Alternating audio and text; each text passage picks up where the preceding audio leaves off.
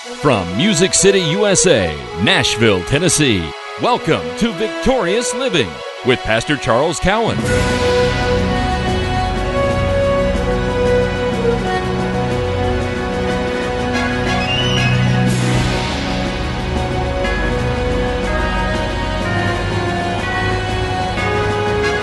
And now, join Pastor Cowan of Faith is the Victory Church as he teaches the uncompromised Word of God. This is Victorious Living.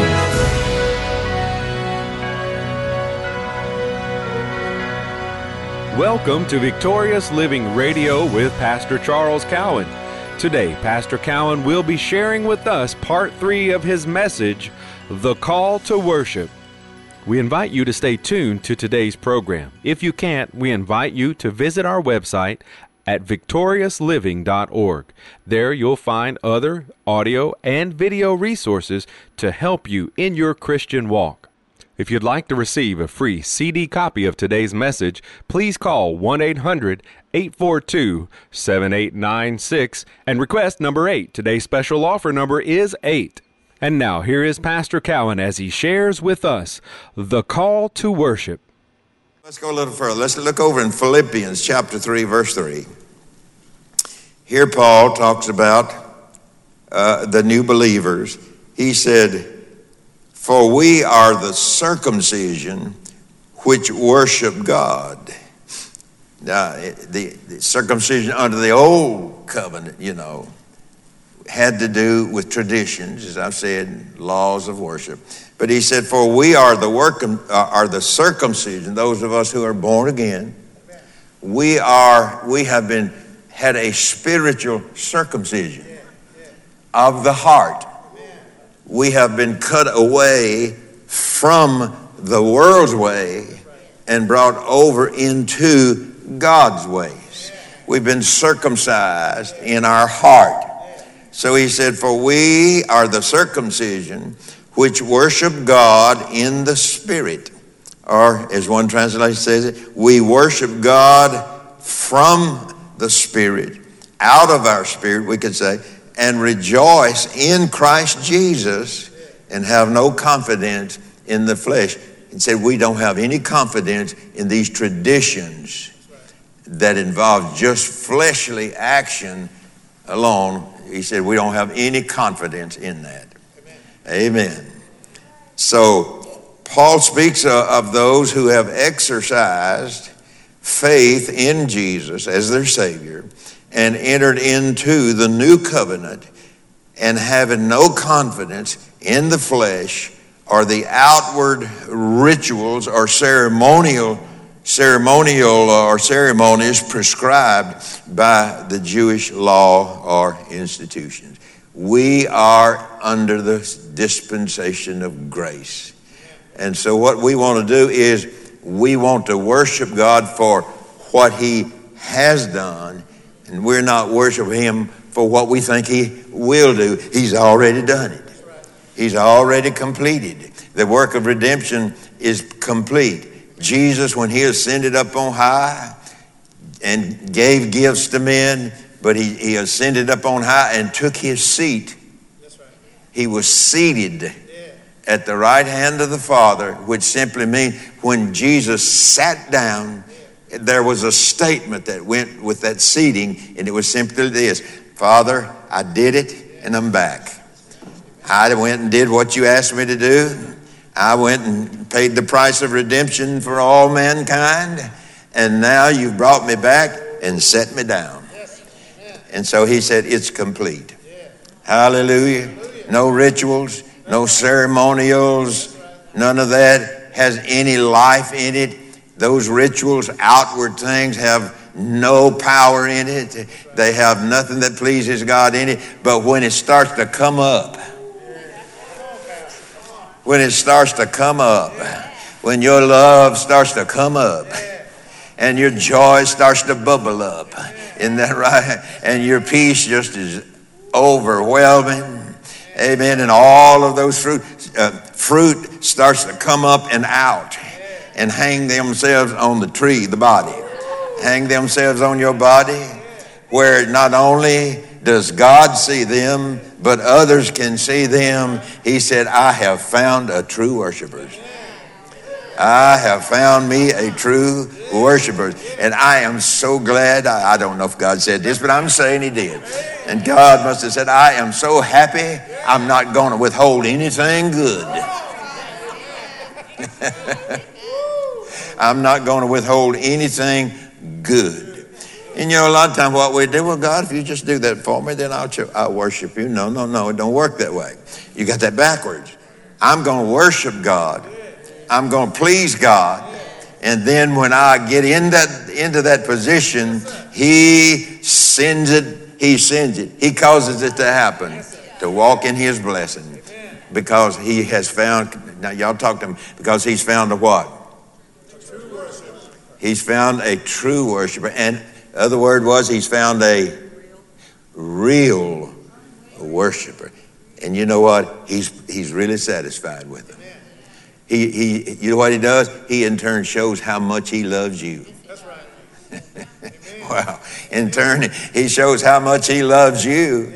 And you know what he'll do? He'll heap on you more than you can handle. He'll overflow. When I say, you understand that, how I said that. He'll overflow you. Amen. He will do what he said he would do. Amen. When we do that. So Jesus was the fulfillment of every part or feature of the law of the old covenant, and in his redemptive work, he established a new covenant and a new way to worship. Amen. We don't burn incense, do we? So the moral laws and the law of faith were kept without failure by Jesus. And he qualified to be the Lamb. He had to qualify to be the Lamb of God. He could not have a blemish. He could not have a sin. He could not have any of that because God required the blood of a perfect lamb, a perfect sacrifice. Animals of old couldn't do it.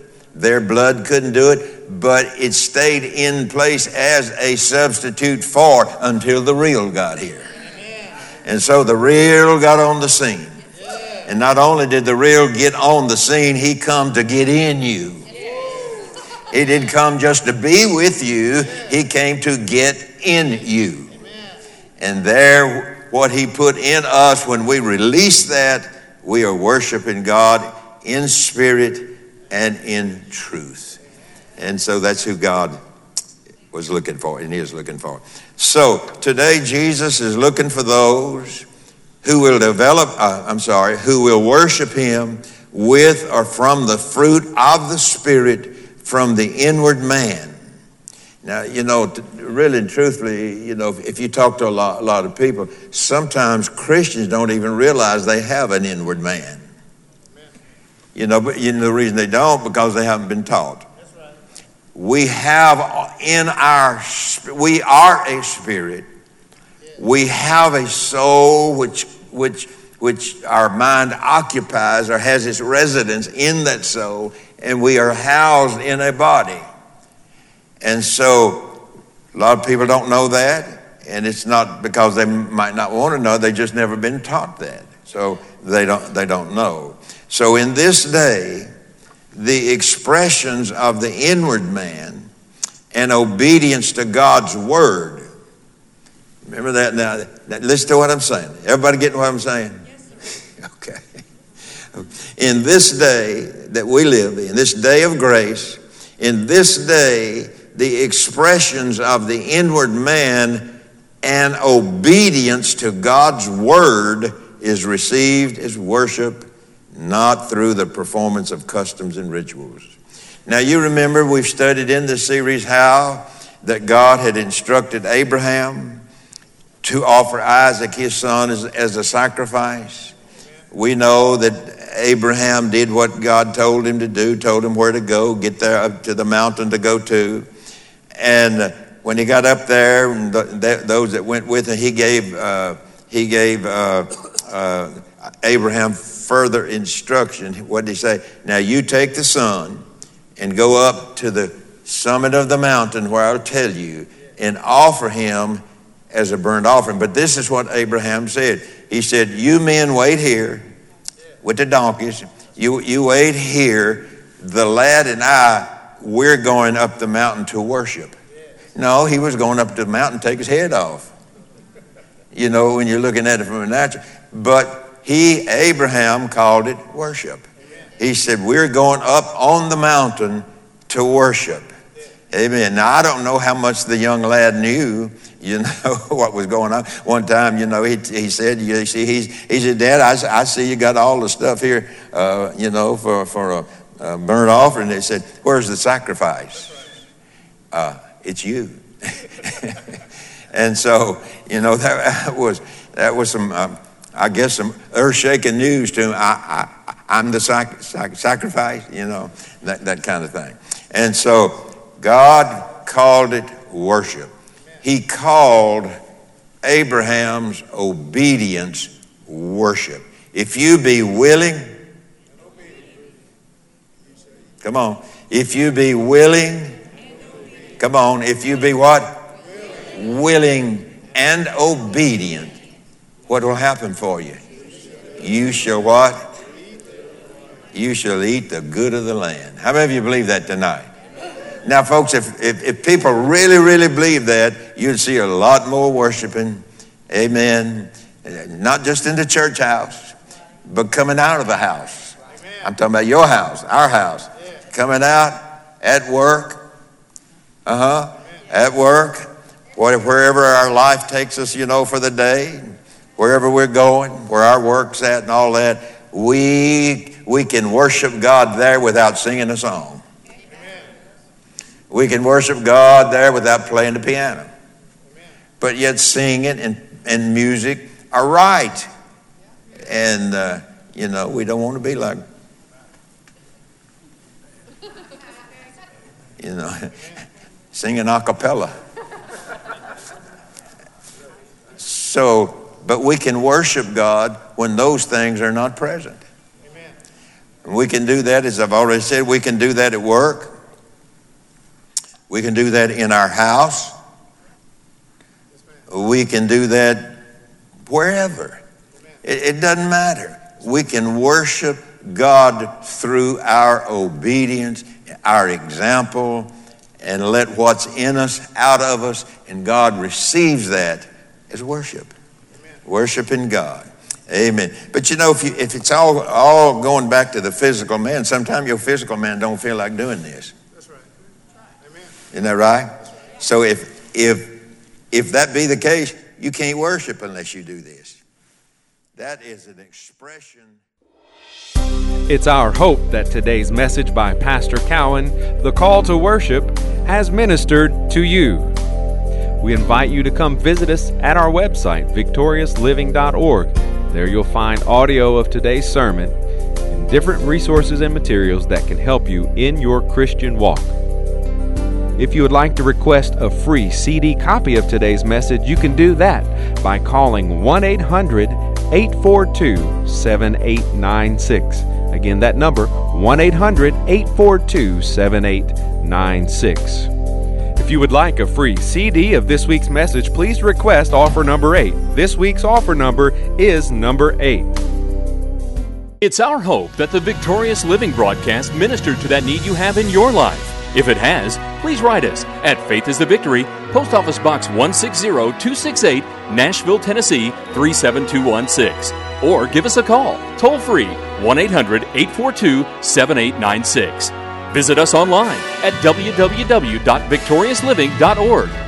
From Pastor Cowan and the congregation of Faith is the Victory Church, we'll be looking for you next time on Victorious Living.